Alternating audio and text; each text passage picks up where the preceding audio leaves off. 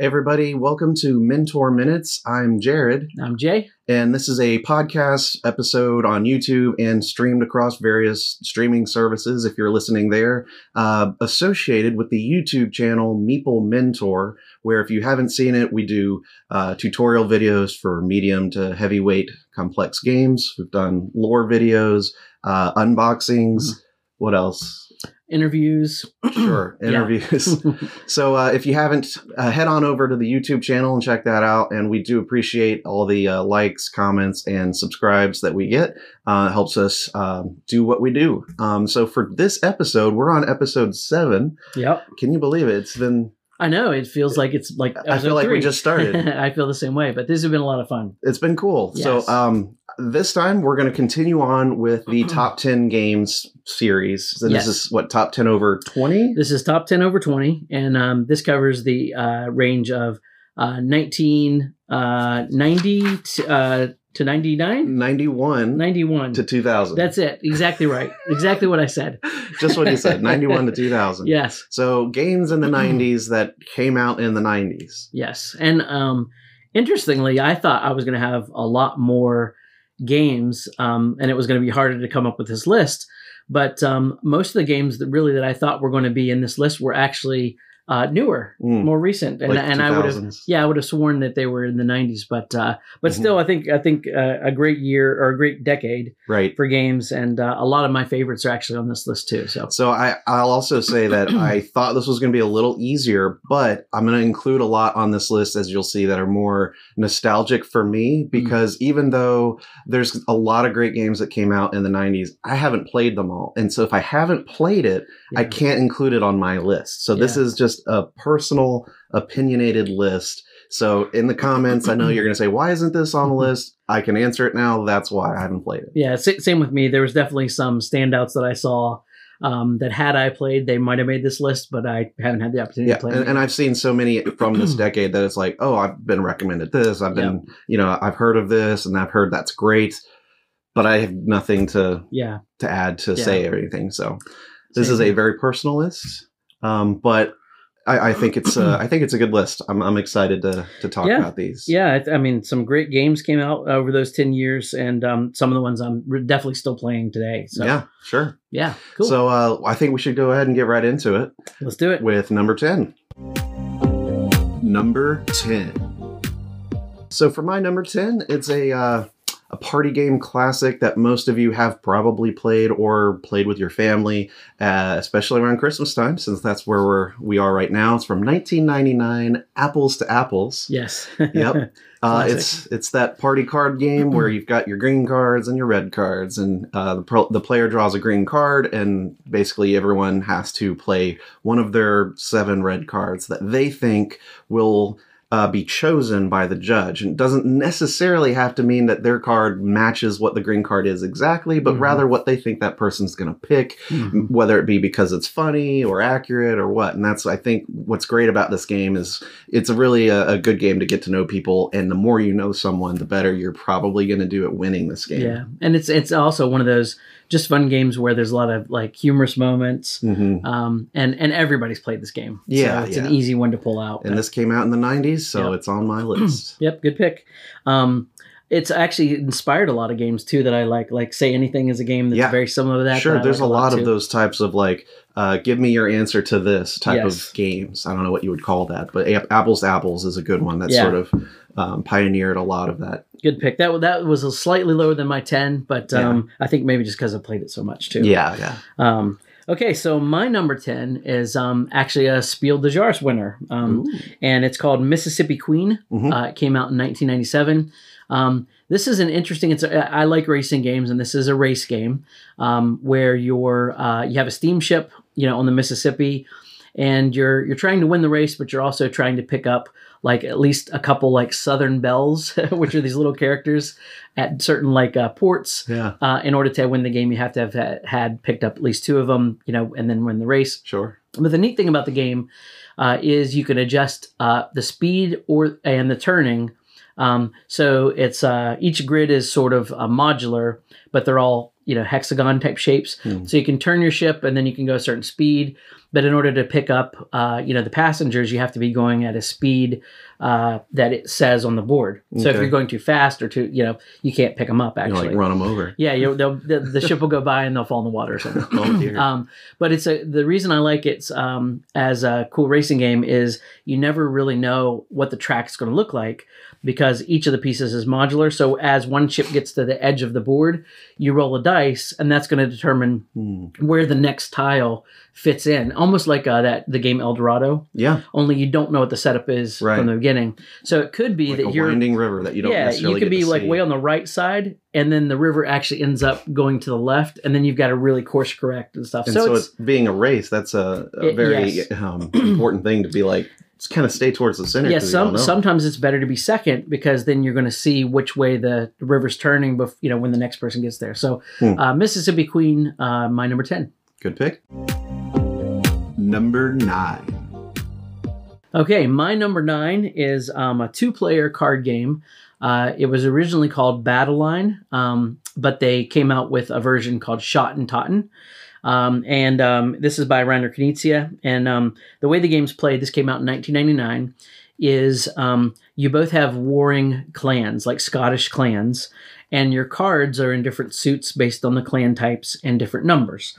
And you're both playing where you have like a row of these tiles that represent stones in the middle of the board.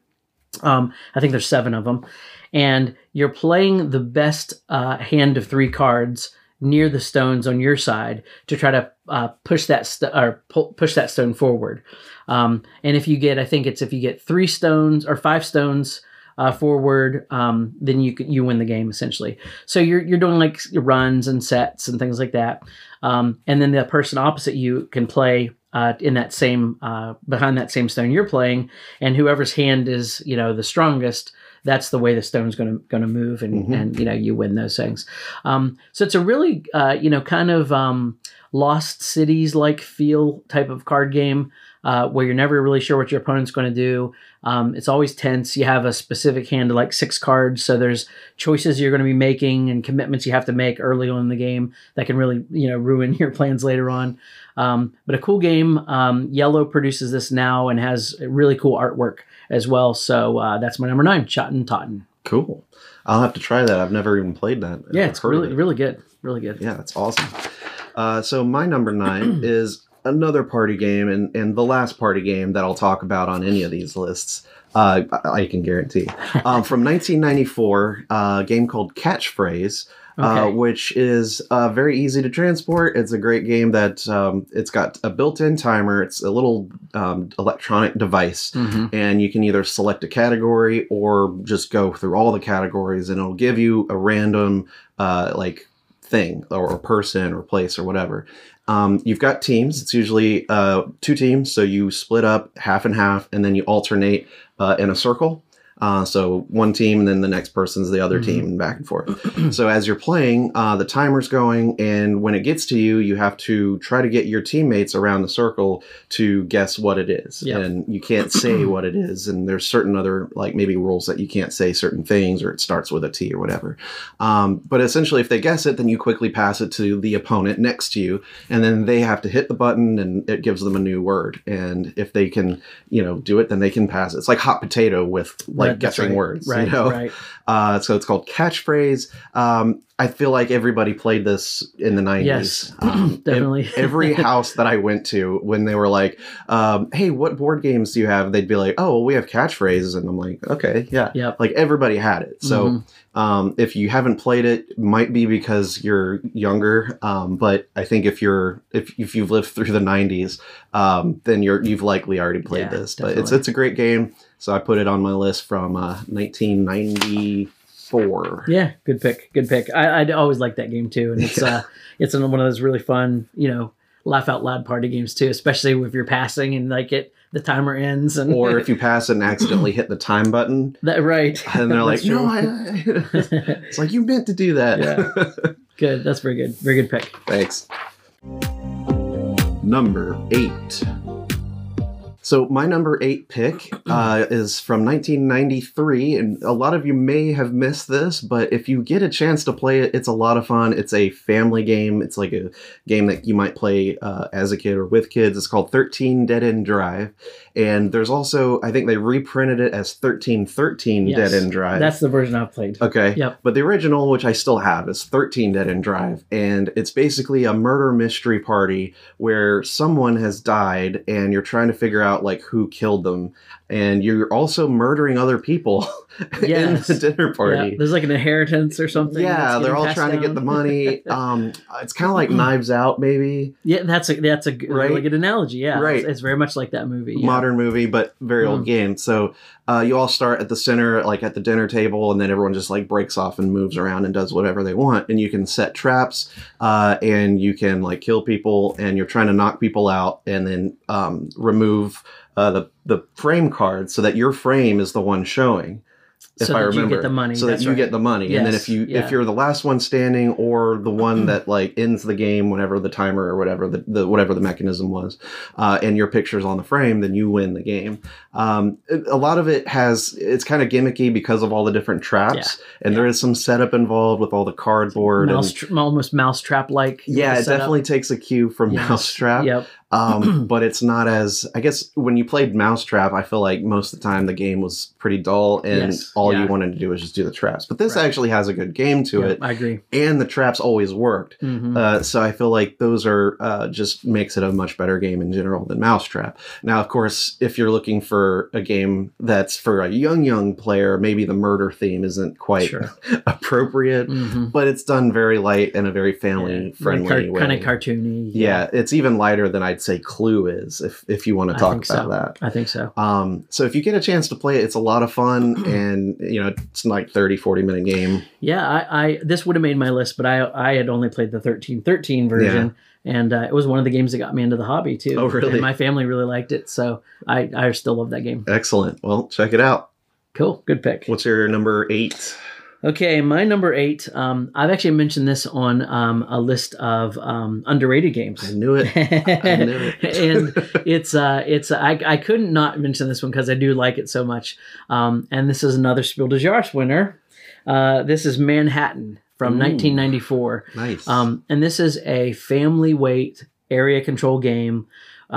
With really pretty pieces that you're like city pieces that you're putting on the board. So you're building these buildings, and you're getting points for whoever has the highest building and whoever has the most building of their color in like a certain district in New York, and a few other ways to score points.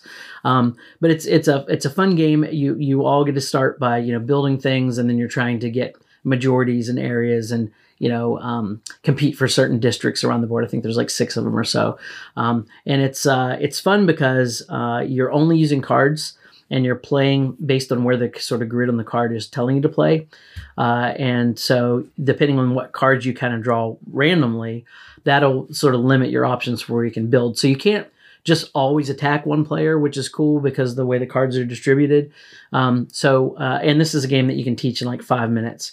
And the newer copies actually have translucent pieces, so you can get a version that's in print today that just looks gorgeous on the table. So that's my number 8 pick, Manhattan. Sweet.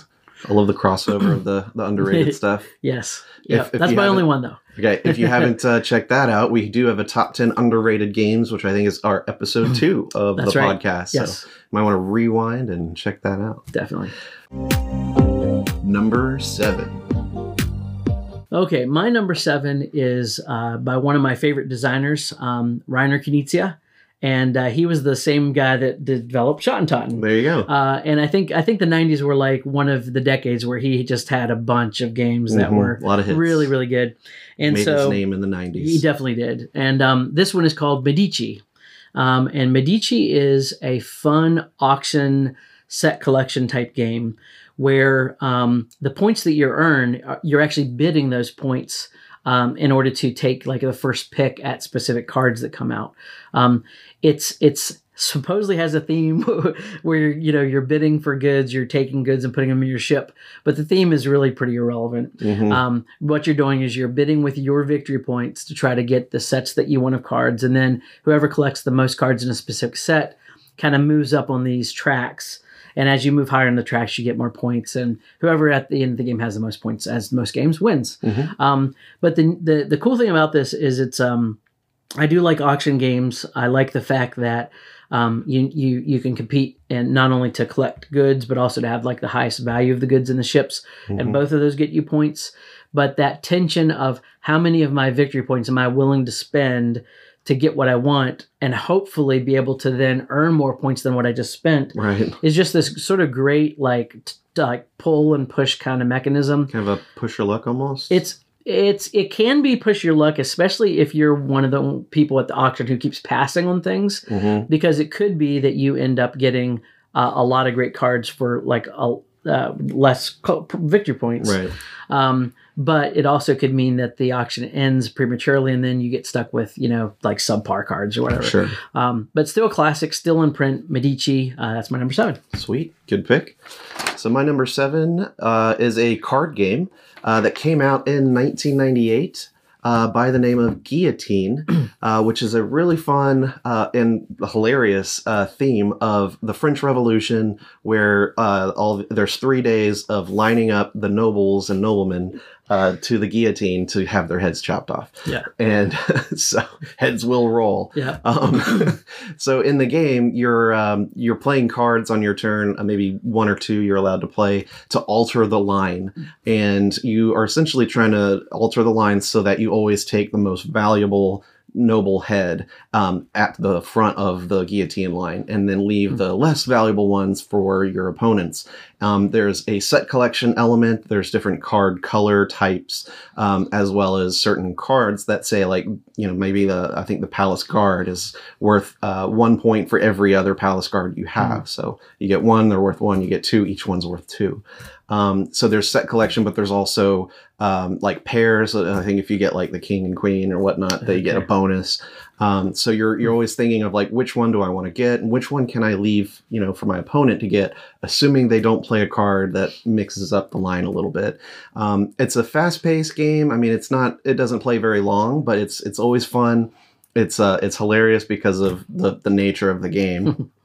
And you can play it with pretty much all ages if you're okay with the theme. But once again, I'm sorry with this murderous themes. There's a pattern here. I know, right? But no, it's okay. Like I've played it with my 7-year-old and she thinks it's funny. It's not anything I'm too concerned about.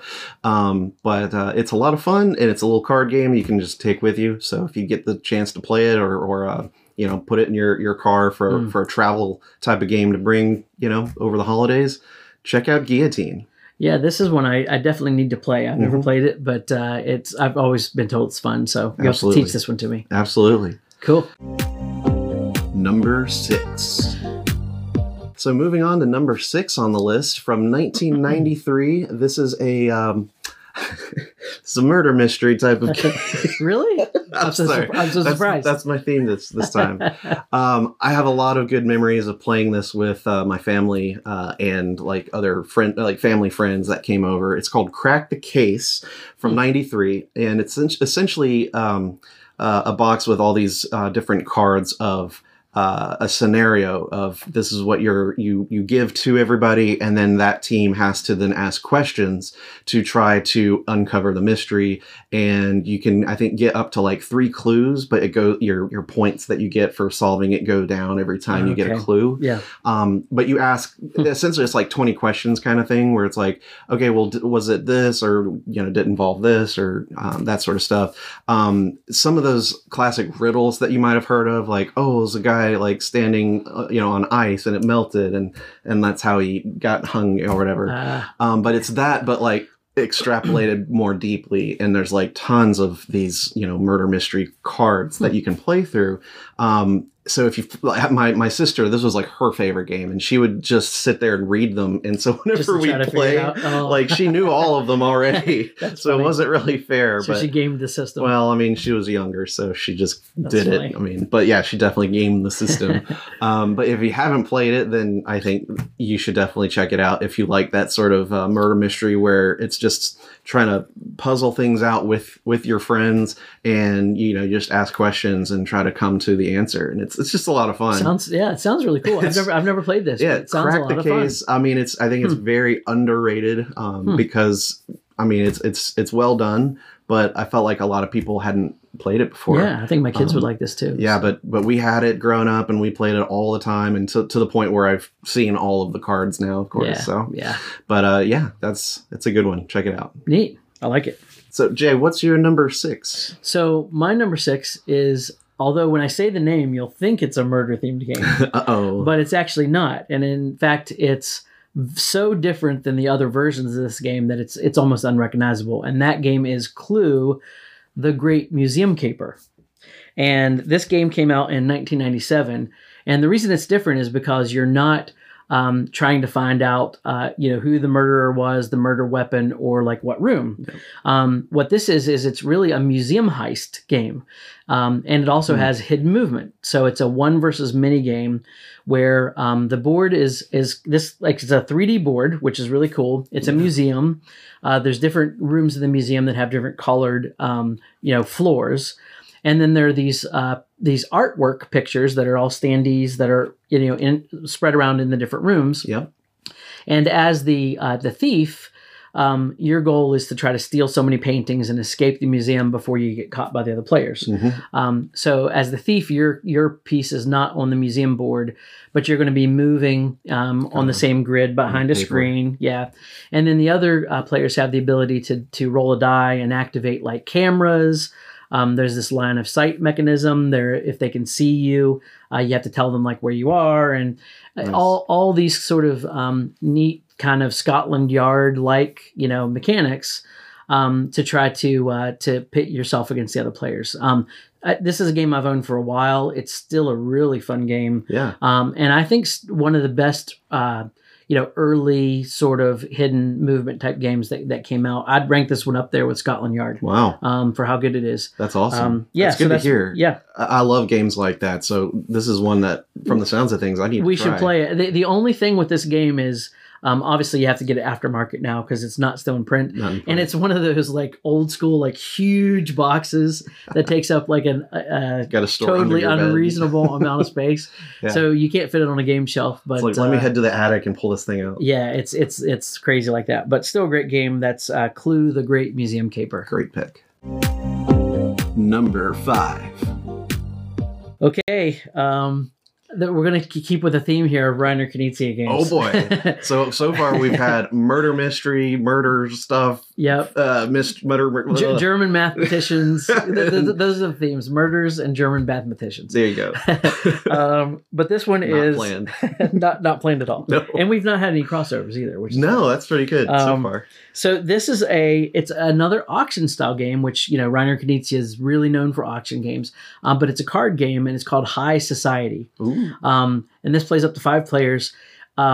What's so cool about this game is it has a theme that actually really comes out. And most of his games are very abstract. Like this is one where you're all playing like nobility, and you have a hand of cards that are all your different denominations. So everybody has the same amount of money starting out, but the individual denominations don't just go like from 1 to 10. They skip over numbers. So you might have like a 1, a 2, a 4, a 7. So, however he mathed it out, it works great in the game. And the goal of the game is you're bidding on like these different, basically, objects like, paintings and things like that. And there's 10 cards in the game that are numbered 1 to 10. And obviously 10 is like the most valuable. So you're bidding to see who gets the most, possessions at the end of the game, because it's, again, you're members of high society. But the cool thing about the end of the game is even if you have the most possessions based on what you've bid, if you have the least amount of money left over, you lose automatically. So it becomes a game where it makes the tension of those auctions really spectacular, because you're always agonizing over, am I spending too much for this thing to where I'm at the end of the game, I might have the most stuff, but I have the least amount of money and I'm completely eliminated. Yeah. So cool game. It has some twists with double points, multipliers and things like that. Nice. But still one that is in print and you can get today with great artwork. And that is High Society. Very cool. Very cool. All right. So my number 5 pick on this list from 1996. This is a game that also made it to my top 10 underrated games. Okay. And that came out in the 90s. And it's another card game called Lunch Money, where it's basically a big deck of cards with a bunch of uppercuts, punches, dodges, blocks, and all sorts of roundhouse kicks. And everyone gets 5 cards, and you can target anybody you want. You just start playing a card, and they have to either block it or dodge, or you can counterattack, you can grab. There's all sorts of combos in this game. It's a lot of fun. It may be out of print, but I think they came up with Beer Money afterwards, which has a very similar type of gameplay. There's also an expansion. It's like a little mini card deck expansion called Sticks and Stones. The only downside to this game is that there's no text on the card to tell you what the cards do. Yeah. So it really takes 1 or 2 plays for everybody to get comfortable with what all the cards are and what they do and how you can use them effectively. But once you've got it, it becomes a very fast-paced, very fun, brutal game because I mean, you're in your imagination, like you're beating everybody up pretty senselessly, and it encourages you to at times be descriptive in how you're attacking these people. Yeah, it's funny. So if that sounds up your alley and you're looking for like kind of that dueling sort of thing where there's like combos and kickbacks and stuff, like that's a good one to play. Yeah, and when we made that original list of underrated games, I had not played it. Yep. But then you taught it to me, and it was fun. It was a fun experience, and I enjoyed it. So I definitely played again. Absolutely. So check it out, Lunch Money. Number 4. Okay, so for number 4, all of these top 4 are going to be games that are going to be more widely known, more widely appreciated in respect to the games that they are for this decade. That came out in 1993, a card game called Magic: The Gathering, which you have to put it on this list. I mean, not only is it a great game, and it's had so many not only expansions, but like seasons that come out and like all these different, productions. And they've got the tier 2 decks and the Friday Night Magic. And I mean, this is the bread and butter of your local game store. Still even today. Yeah. And I mean, it's 2020. All right. Mm-hmm. So 1993, this game comes out and rocked the world and never stopped. Like, it's still going strong. So I played this for several years with some friends in college, and we did, like 4 or 5, people, and you can kind of just target whoever you wanted. But it's usually played one-on-one. But we'd play it over, the long nights, and part of this game is building your deck and like buying the cards, and you can have up to 4 copies of a single card in the deck of 1 copy, other than lands, which are your they provide mana, which is how you play cards. So if you haven't played it but you like card games, and especially ones that you're building engines and customizing your deck, highly competitive and has its own scene within the gaming community, Magic: The Gathering is amazing. And for me, it had to be on this list. I think the fact that this is not going to be a crossover, but only in the fact that I've not played it. And shame. And the reason I didn't play it is because I got into games later in life. So it was one of those things that, if I had known about it, I probably would have played it. But undeniable. I think it's a great pick. Huge influence on card games in general and board games in general. Yes. Yeah. My number 4, keeping with the theme, is another Reiner Knizia game. Who knew? Shocker. And this is a game called Through the Desert. This came out in 1998. Nice. Again, still in print. This is a really cool game because you have these caravans of camels. And as you're putting the camels out, you're trying to sort of section off parts of the board, capture like oases, which give you points, and also try to cut off other players who are also placing their camels in these lines from capturing their pieces of the board. So it's very points based, but it's kind of area control in a way as well.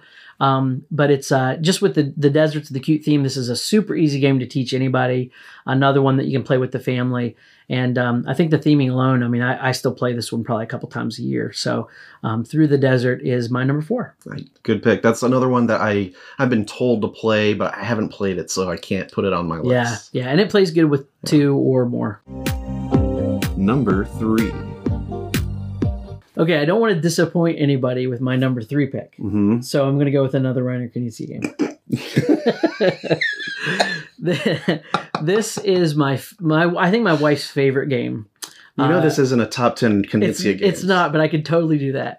It's 1999, and it's a 2-player game called Lost Cities. This is a game I think a lot of people have played. You've already brought it up on this video. I've brought it up on this video. That was a little bit of foreshadowing. Wow. It actually plays somewhat close to Schottentotten too. Mm-hmm. But the what you're doing is, again, you're on both sides of sort of this deck of cards, and you're trying to get majorities in different card colors. But you have to do it so that you start with whatever card you start with. The next card you play in your set of, say, blue has to be a higher numbered card than what you just played. Mm-hmm. So you can skip things. So you can play a 1, and then you can play a 3 after that. But you always have to go up. Mm-hmm. And the trick to the game is obviously your opponent is playing for those same cards, and there's only one of each card in the whole deck. So if you win blue, the other person can't win blue, basically. And at the end of the game, you add all your points up from the cards, so whatever the numbers are on the cards, and then you automatically subtract 20 points from that. So if your set of cards, like say you get a 1, a 5, and a 6, that's 12 points, I think. You're going to end up with -8 for that set, because you need to at least get above 20 per set to even get any points in the game. So it's another one that's really tight. The game ends as soon as the draw pile is empty. So as you're either on your turn, you're basically just putting a card down and picking one up. That's all you're doing the whole game. But as you have a hand of cards and it gets near the end of the game, the tension of trying to get rid of your hand before that discard pile is empty is just like a really it's like a delicious tension, I gotta say. And this is a stressful game for me, but it's a lot of fun. And like I said, one of my wife's favorite games that we play a lot. Nice. Lost Cities, my number 3. That sounds like to me is a more recent game called Arboretum, where you also are building, sort of a connection of increasing valued cards, and whoever has the most in their hand gets to score them. And like you were saying, it's all about like collecting them, but not having too much. Yeah, I agree with you, because it's a little less thinky than Arboretum, because you're not worried about like patterns, but it's very much the same too, where you can hold cards in your hand that deny the other person, right, because they're going to go for that card. Sure. So there's that as well of playing cards, but then not wanting to give up something that's going to help your opponent too. So for those who've played Arboretum, should they check out Lost City? I think you'd like it. I think it's a little simpler, but it has that same sort of feel when it comes to that 2-player tension. So nice. yeah, that's a good parallel. Cool. So my number 3 is from 1995. This is the game that brought Euros to America and popularized, that concept, and it's Settlers of Catan, or Catan, and it changed its name later to Catan. So when I played it, and my copy is an older one, so it still says The Settlers of Catan. And it's originally for 4 players, but you can get a 5 to 6 player expansion to play with up to 6 people. It was the game to play if you're, in college, essentially. And it's at the time it came out, no one had seen anything like it. I mean, there's no player elimination. There's very little randomness. The wooden pieces were all very new. Like, no one had seen that kind of stuff before. The random layout and nature of the board itself was also very unique at the time, because normally you'd pull out like Sorry or Monopoly and just it never changes. But Catan had this, ever-changing, always replayable game that is different every time you play it. Even the numbers that get placed out there were different. So it really revolutionized game design in America, but also invigorated gamers to appreciate different types of games.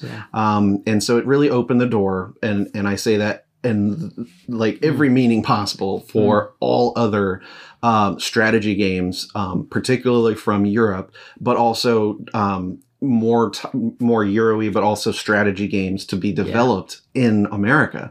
And now to this day, there is less of a distinction between what is a Euro and what is a Ameritrash and whatever. But you wouldn't have those distinctions if it didn't all start with Catan. Yeah. So I put it as number 3 on my list because it is that influential, and it's still a good game, and it has endless expansions and versions that you can get. Yes, yeah, and still a huge seller today. Yeah, absolutely. Huge seller. It's kind of like modern gamers Monopoly in a way. Yeah, you know what I mean. Yeah, and this is not going to be a crossover either, and not because I haven't played it. I think credit where credit is due. I think Catan and Magic are got to be the top on this list regardless. It's just not a game that I enjoy as much anymore. Like when you didn't put Dungeons and Dragons on your list. Same thing. Although I had, exactly. That's true. Although I haven't played that one as much. But, and I like Catan, but because it's led to so many games that I just love so much more, I just really don't play it much anymore. So that's the only reason it didn't make my list. Sure. But totally understand. Definitely a great game. Number 2.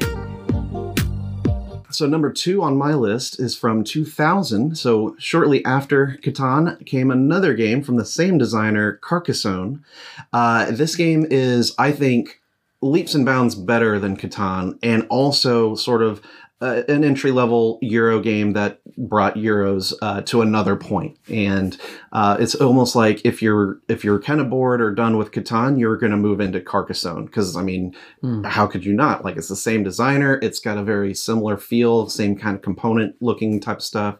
And if you didn't know, this is the game where the term meeple comes from. Yes. Not because the designer came up with it, but there was a lady who was playing Carcassonne and said, hey, I've got my meeples over here. And then it just caught on. Yeah. And she's credited with it. And then Carcassonne adapted it. And now it's part of every printing, as in gaming culture in general. And now it's gaming culture as far as board games go. And that's why, you see Meeple Mentor is a thing. Right.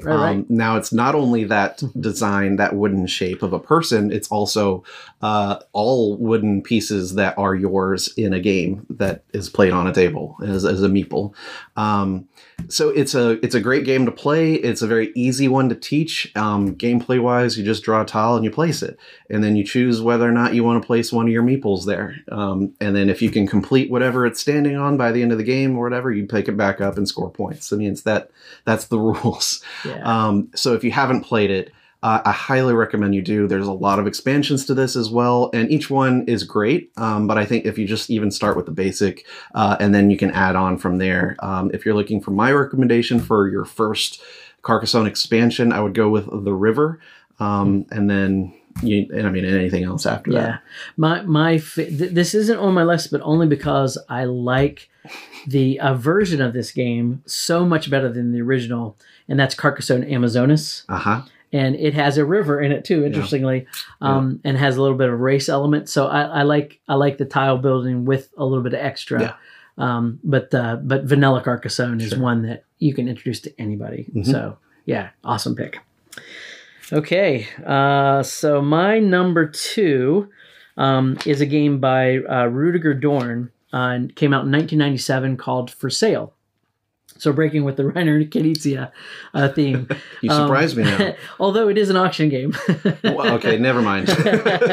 So For Sale is a really cool game because it's a game that has 2 completely distinct phases to the game.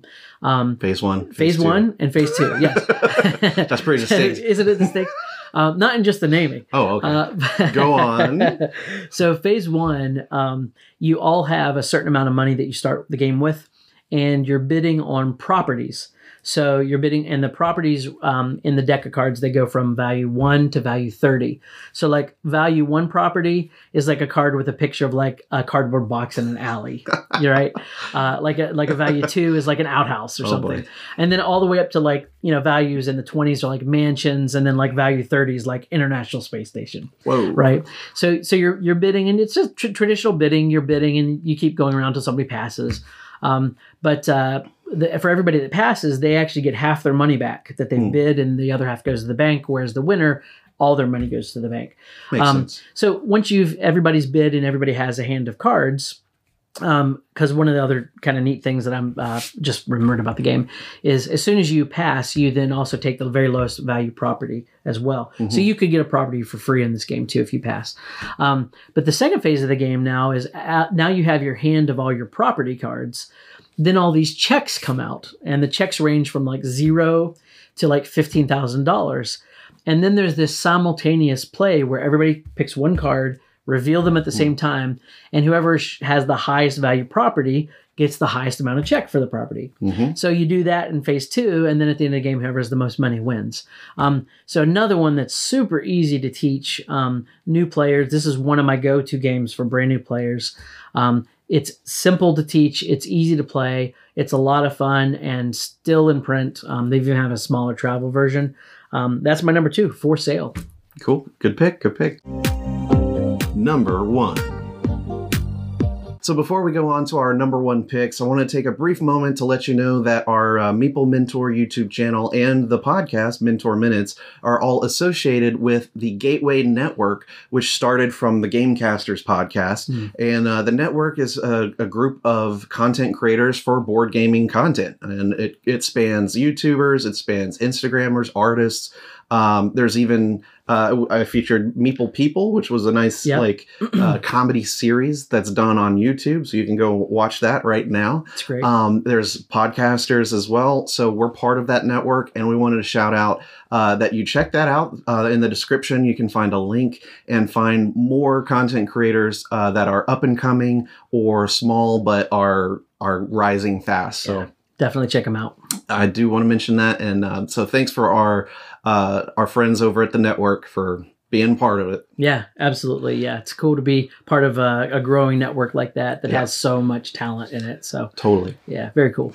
So Jay, let's move on. What's your number 1 pick? Everybody wants to know. Okay, it's not a Reiner Knizia game. Okay, it's not an auction game. Is it a murder themed? It's not murder themed. This is, I think, the best area control game ever made. Wow.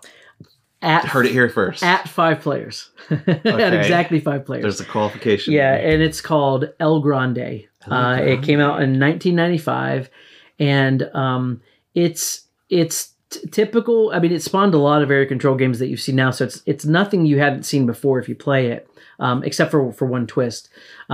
You're at the beginning, you're bidding for cards, and the cards give you the abilities to put your caballeros in specific regions of Spain, essentially.